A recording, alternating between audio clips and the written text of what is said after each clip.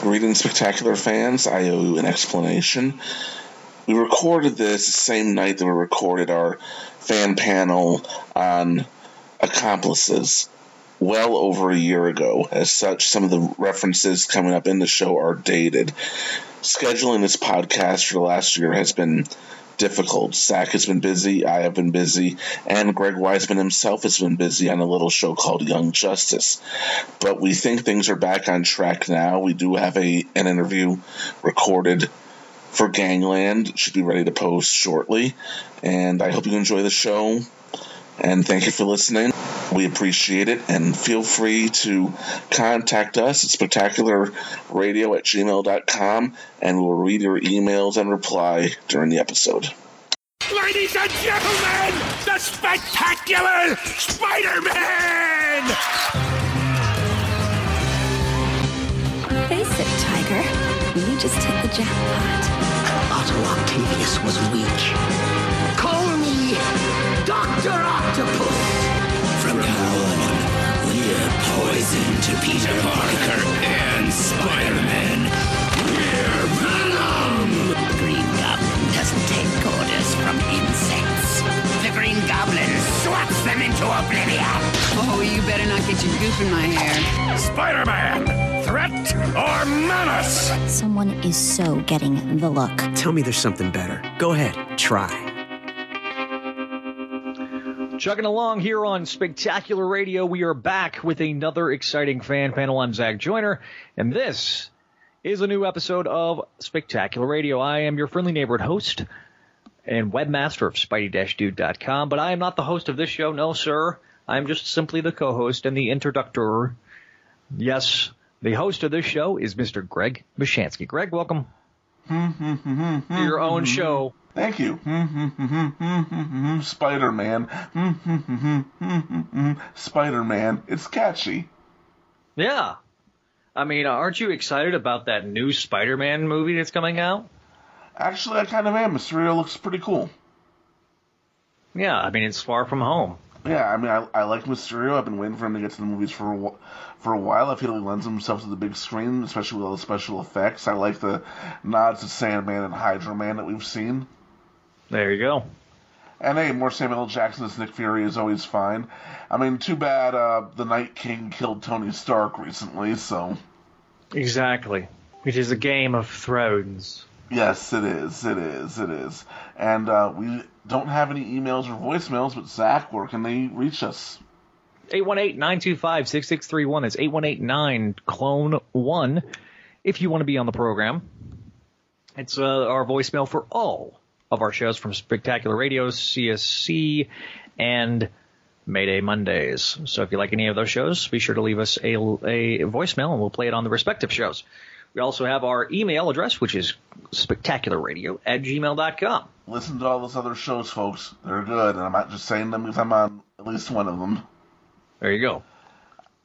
I believe I'm not that in love with myself. I'm really not in love with myself at all, so... There you go. So, Greg, what episode are we covering this time? Before we do that, I need to ask, what did you think about Spider-Verse? Because it occurred to me we haven't discussed it yet, and we are a Spider-Man podcast, and this thing just won the Oscar for Best Animated Picture. We discuss animated Spidey shows. We should talk about this. Look, I enjoyed it. I've watched it twice. I didn't watch it in theaters, but I watched it on DVD. And I enjoyed it. It was a fun ride. It was really fun. I especially appreciate on a technical level. I liked all the blends of different animation styles. They had to invent new animation styles to make this thing work. From what I read, I mean, they put a lot of thought and care into it. And I'll be the first to admit, before this movie, I've never really cared about Miles Morales. I never had anything against him. Just let me get this out of the way. I mean, I appreciated what he represented to so many different fans and so many different types of fans from across the spectrum. I appreciated that my lack of interest was mostly due to the fact that I'm not really a fan of Brian Michael Bendis' work. It has nothing to do with anything else. I'm glad he exists. I mean, and I applauded them for doing that. I just felt like my personal interest wasn't there. But I really enjoyed the character in this movie. I enjoyed his family. I enjoyed his dynamics with the other Spider-Man characters. And I would happily watch a sequel of this movie featuring him again. Yep, I would too. It made me like Miles better in this adaptation than I've liked him in the 616. I think it worked in a lot of different ways. Yeah, I have a friend who's a huge fan of Miles who has told me that he thought that Miles worked better back when it was the Ultimate Universe instead of trying to integrate him into 616. Yep.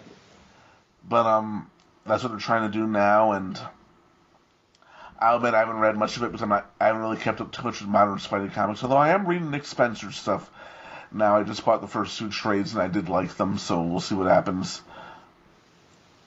It's good stuff. It is. And hey, Miles is a cool character. He's my 3rd favorite Spider character.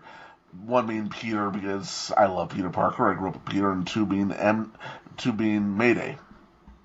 Yeah. Mm-hmm. Me too. Yeah. Well, except she's my 3rd favorite. Oh, that's right. I forgot to mention Ben Reilly. So. And I'm on CSC. Shame on me. Shame on me. Shame on you. So shame. No, I like I say, I give it a B plus. It was a good film. Like I say, a good introduction to the character of Miles, and I enjoyed it. It was all good stuff. I really like their use of Kingpin also. Yeah, I like how they used Richard and Vanessa. Mm-hmm.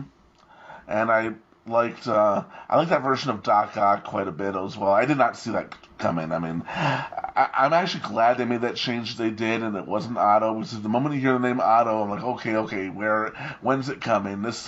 I enjoyed being shocked. Yeah.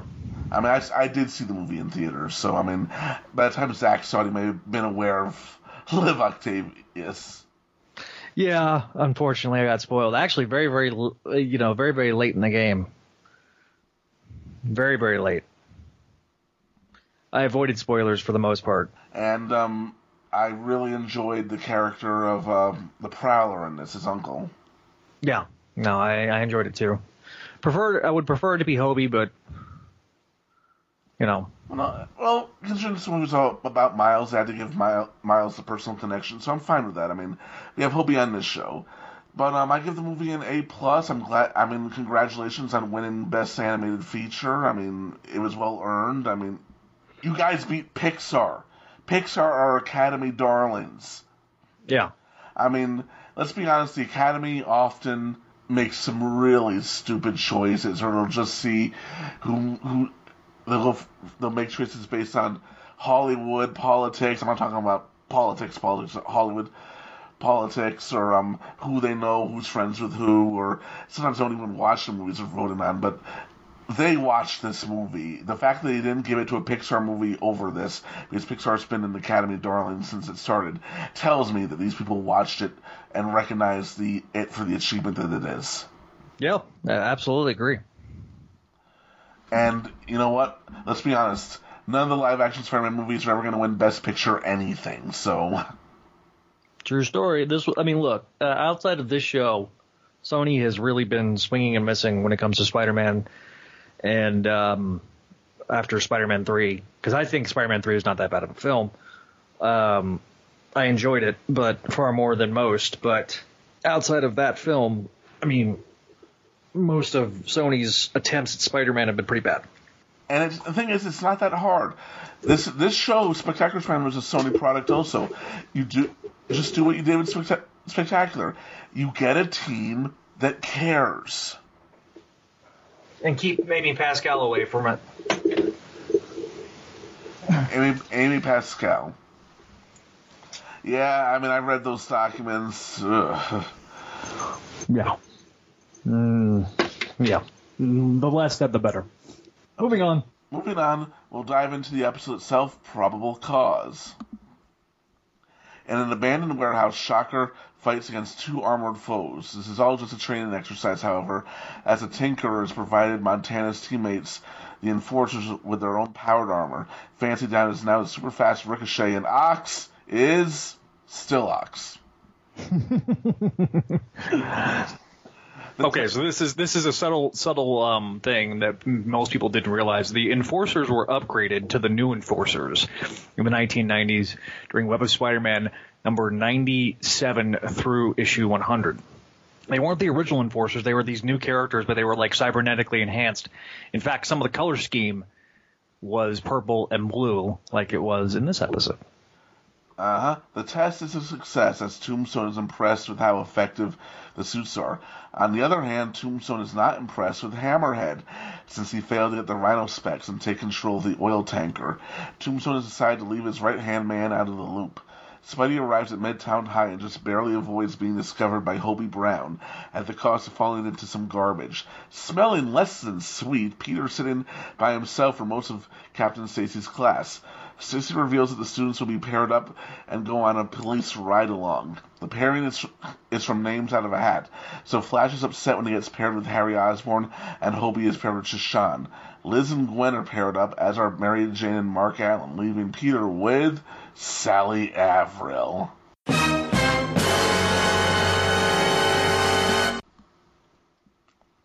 Yeah.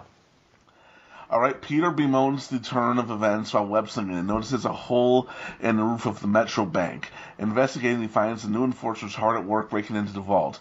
They make short work of the webhead and escape with several bags. Norman Osborn meets with the Hammerhead, who wants more supervillains for the big man. Osborn agrees, telling the Hammerhead that he has a new scientist who's a perfect match for the job, saying that he has the qualities that are befitting of a leader, and speculating that the big man and Hammerhead have those qualities as well. Peter shows up for the ride-along, invoking more of Sally's wrath. MJ and Mark hit it off, but back with Peter, things are not going smoothly.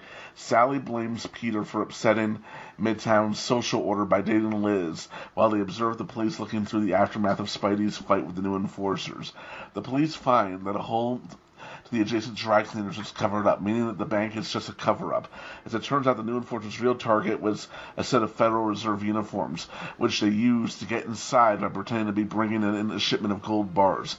Montana disables the elevator kill switch, and they don their equipment. Captain Stacy gets word of what was stolen while Harry confronts Flash. Harry is frustrated that Flash has been giving him the cold shoulder, which Flash reveals is because Harry left, leaving Hobie to take his place on the team. If Harry had been at the championship, Flash figures he wouldn't have busted his knee. Harry reveals his globulin green addiction to Flash is furious. The games Harry played in would be disqualified if anybody found out.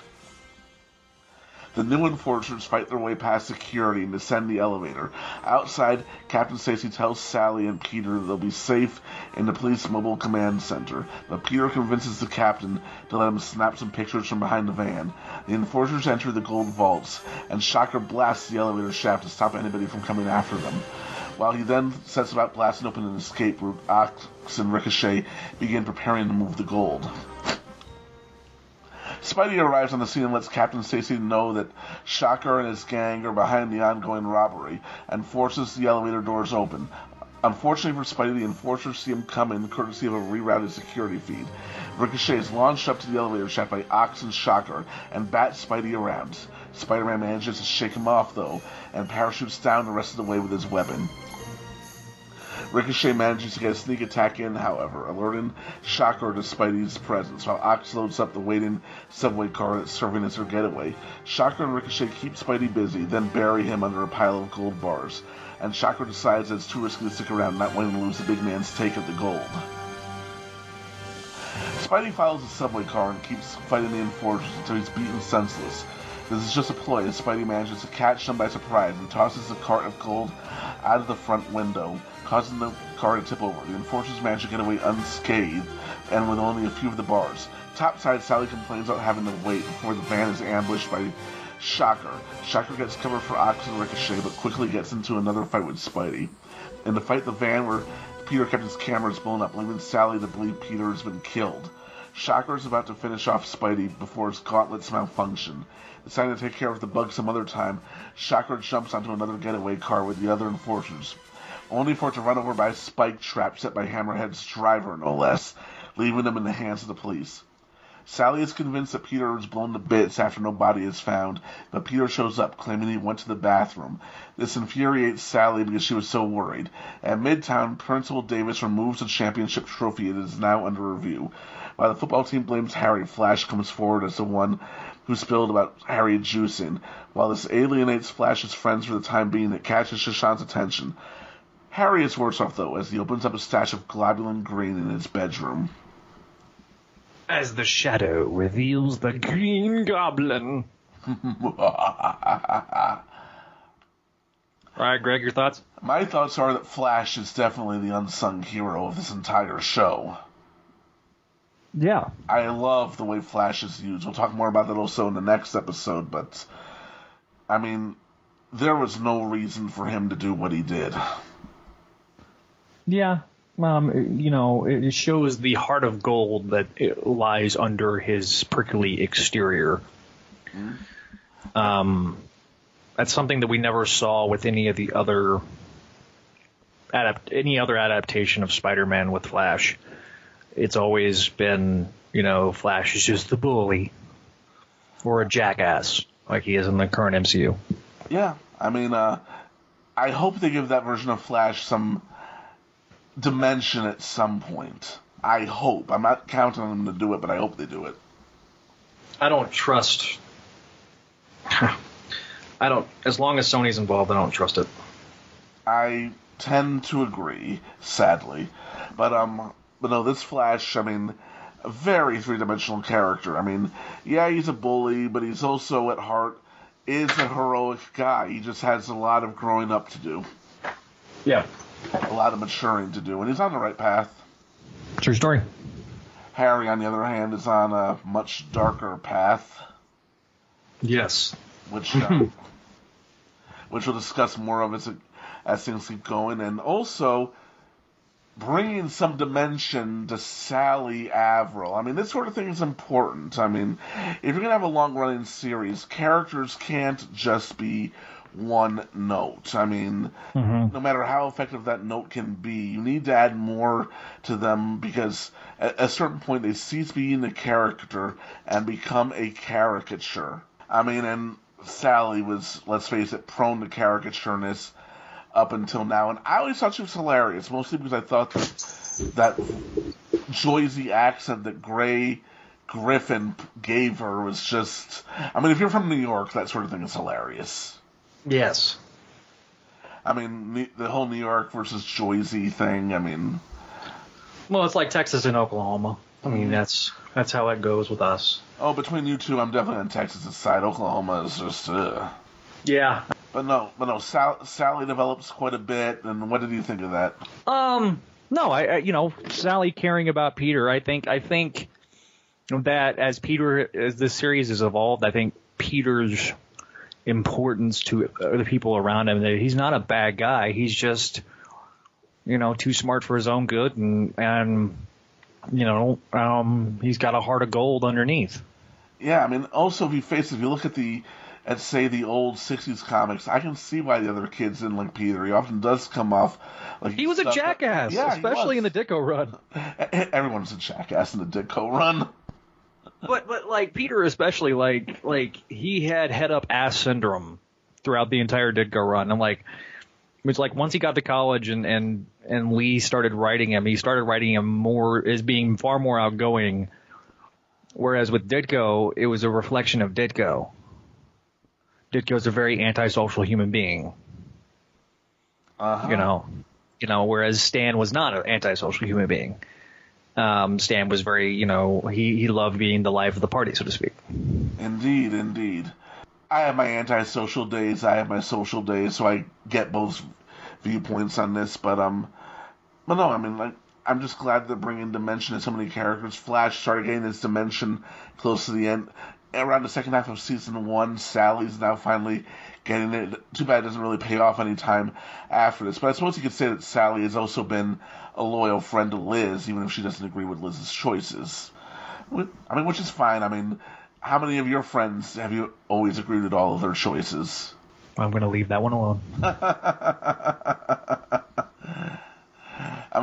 wasn't asking for specifics, but nobody does all the time, because if you do, then you're not really a friend, you are a follower. Yeah. The new Enforcers. I remember there were some people who actually complained about this when this aired, saying that it missed the point of the Enforcers, but on the other hand, what do you expect? Them just to keep doing the same thing and keep getting their asses kicked? It kind of makes sense that in a world where Spider-Man is around, and now Tombstone has to worry about supervillains, that he would want to upgrade his own guys. Yeah. Let's just face it, the tactical suits and the batons and just martial arts aren't going to cut it anymore. I mean, it's the sort of thing that, say, Greg did on Gargoyles. He took some has-been villains from his first season, and in his second season, which you mentioned before, he did actually upgrade them with cybernetic implants and genetic modifications, which did stick, but because he believed that villains should get stronger as they appear, not become familiar or ho-hum or easy to defeat. Which is why when some people say that Spidey should be able to beat the Sinister Six in his sleep, I kind of roll my eyes, because that diminishes them as villains. The villains should be upgrading their equipment and the things that they use each time. Absolutely. And Tombstone and Hammerhead's relationship has changed as well, which we saw the beginnings of in the Uncertainty Principle last season, and this isn't that far consequences moving in through the... I mean, I feel like we're in the home stretch now. I mean, especially with Norman Osborn scheming. Yeah, I mean, look, this is Norman Osborn at his Machiavellian best.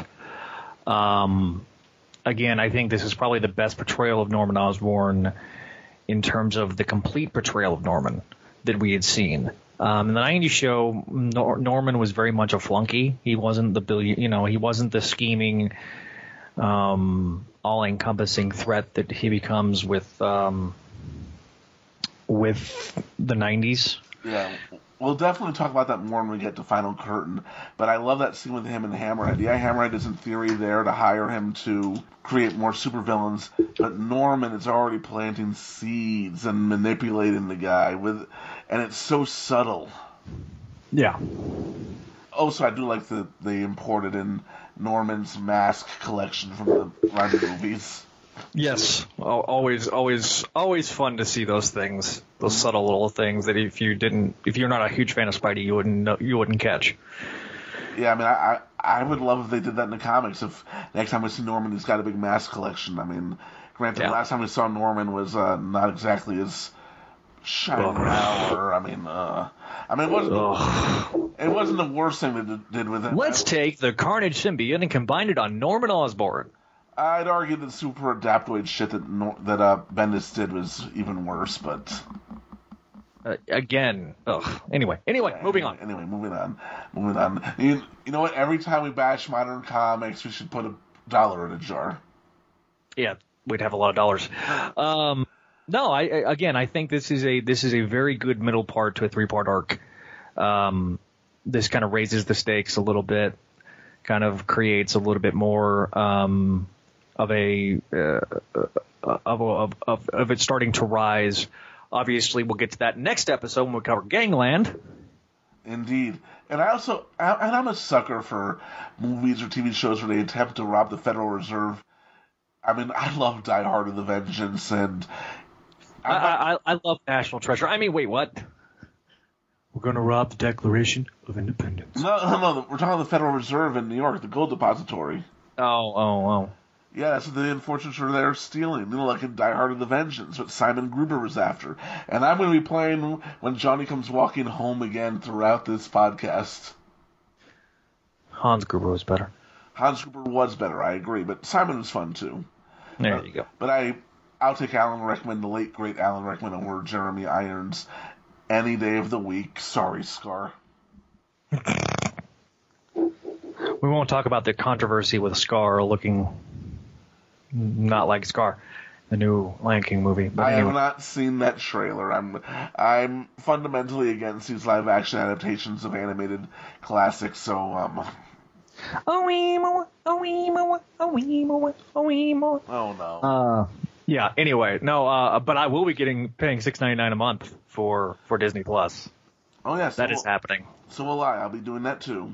All the Marvel stuff is going to be on there, and all the classic Disney stuff, all the MCU stuff, all the Star Wars movies. It's going to be fun. Maybe this show. Well, no, maybe, possibly. I don't know. And I doubt if they buy Sony, then it's no longer a problem. If they buy, well, Disney's going to buy the world at some point, so. I still have been on record saying that before the end of this year, you will start to hear rumblings of Sony being bought by Disney, or they're going to buy the rights of Spider-Man outright. Yeah, we'll see. I mean, honestly, Sony. This whole thing with Sony. Yeah, Sony has made some really bad decisions, but I'm not entirely sure I'm comfortable with one company owning that much of the. Well, they would only own the studio, the movie studio. They wouldn't own, like, the TV, the Sony TV. I know, but, monopolies aren't a good thing. I know it's technically not a monopoly yet, but. To me, the problem that you have is that, first of all, what does Sony have? Spider-Man and Men in Black. James That's it. Bond. No, they no longer have the distribution rights to James Bond. I did not know that. So they don't have Bond. They don't have. They have Ghostbusters. Those are the three things, and 21 Jump Street. But outside of those, 21 Jump Street. But outside of those three things, the Men in Black. Technically, Men in Black is technically a Marvel property. Most people don't know that. I did. That Malibu. Well, we talk about Malibu a lot on CSC, but it was actually a Malibu comic. But they've always had something in active development, so it's no longer an issue.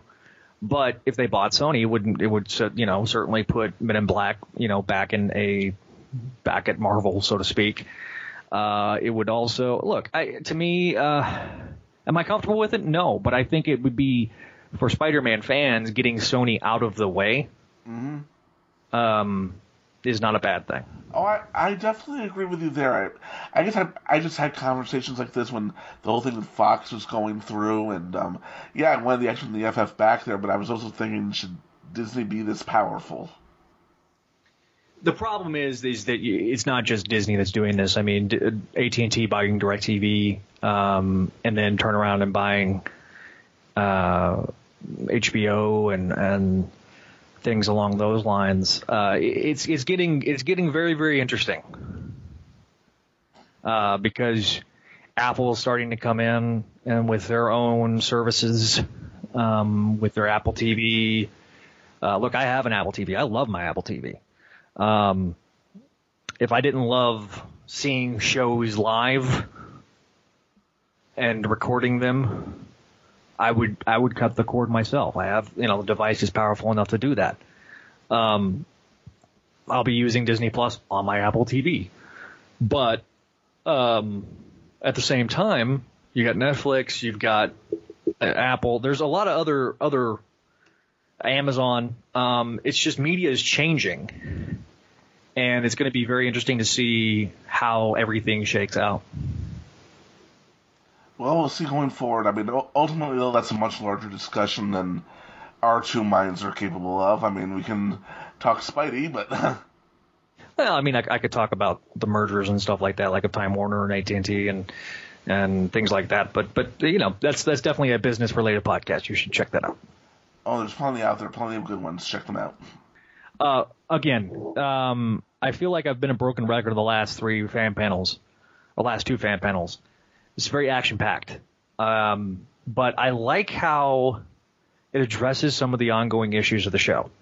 Harry taking the Goblin Green, Flash, showing that he has character and is willing to bite the bullet over something that he was very proud of. But for Flash, it's also a little bit of selfishness because he wasn't actively involved in that game. Obviously he got hurt. And him being hurt resulted in, them losing. So there is a little bit of selfishness in there, but also, No, they won that game that he got hurt in, and that's the trophy. No, that's what I'm saying is that I think that I still think he feels like it was tainted because he got hurt. Does that make sense? Maybe. I think he was proud of the fact that they won, but I think he would have been more proud of it if he had been healthy throughout the entire game and won. And prior to that, I mean, also Harry playing on effectively steroids. I mean, that's a no-no. Yeah, obviously. I would assume the NFL has rules against that now too. Yes, the NFL has had a pretty rigorous drug testing policy that has been in effect for a long time. Yeah, because I know Major League Baseball had a scandal a few years ago. Well, the problem with the Major League Baseball was that everybody was doing some sort of juice. And it was mainly these power hitters that, I mean, if you look at Barry Bonds is one of the best hitters of all time. But Barry Bonds, before pre-steroids, was a pretty skinny, pretty gaunt, pretty athletic player. And then he started taking steroids, and then he was hitting, 74 home runs a season. And now it looks like he'll get in the Hall of Fame eventually, but it definitely tainted what, those records were. And baseball is a little bit different than like other sports, because baseball is a very numbers-related sport. It's very much about analytics and stats and things like that. Whereas other sports don't necessarily rely on that. It's simply just,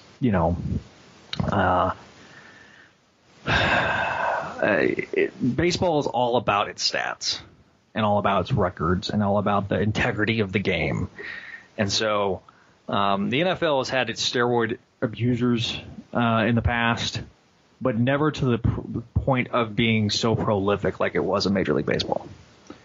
So, like I say, I think I like Flash's development here. I like how they separated the characters and gave them kind of their own mini arcs. I like, Sally Averill actually doing something other than being annoying. And also, what do you think of how the Liz and Peter relationship has developed? Because I know that was a negative earlier on in the season. It was, but, I think that Liz likes Peter for Peter. And that's refreshing. Mm-hmm. But I still feel like that the Gwen stuff was very, very slow played. Yeah, Peter's gonna blow it all very soon. Of course, that's what Peter does. That's what he does best. I mean, that's why we love him, because let's face it, we all go through life blowing things. True story. Mm-hmm. So that's why he's the everyman hero. That's why there's a little bit of Peter Parker in all of us. And I like how they.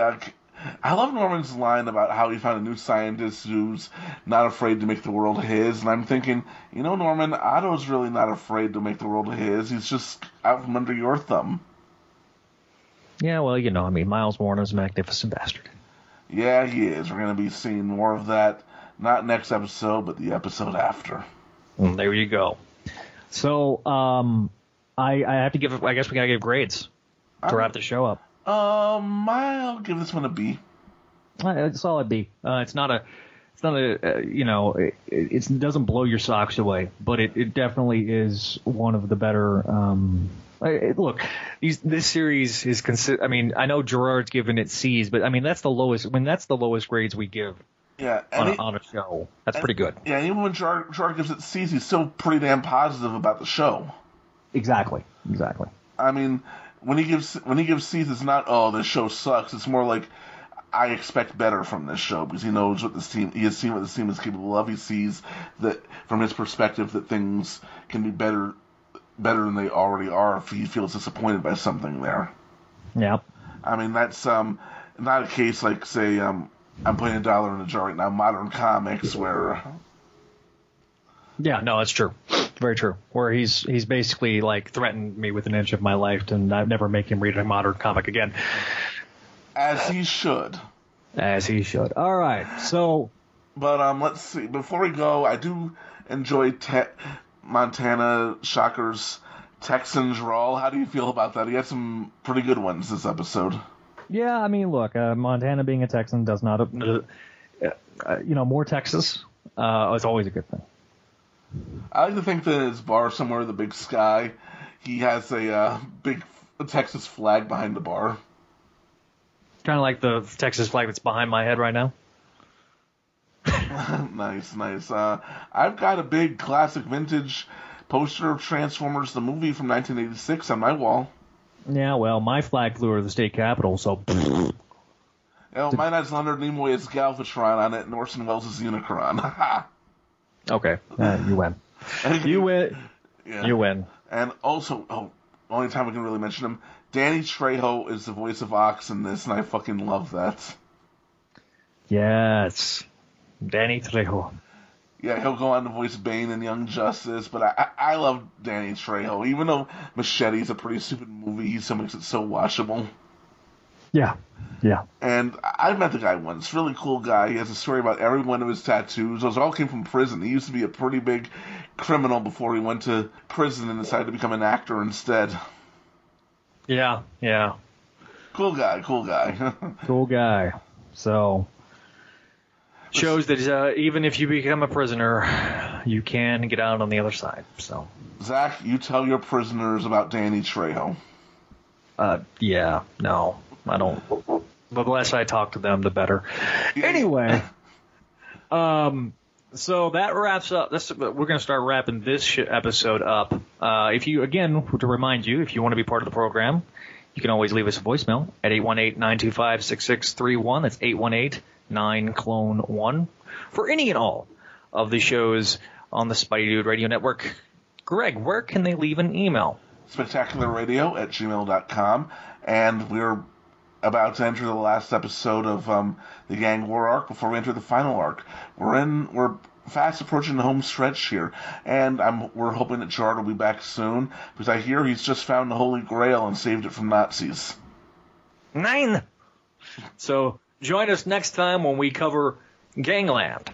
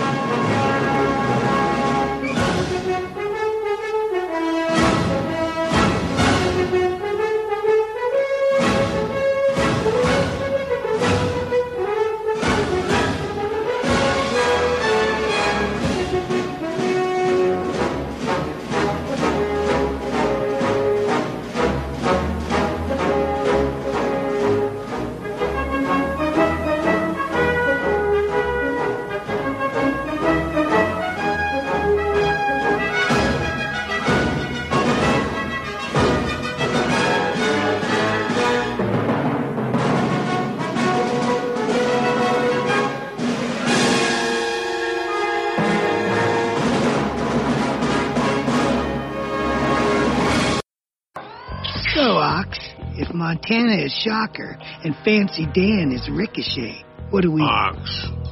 That works.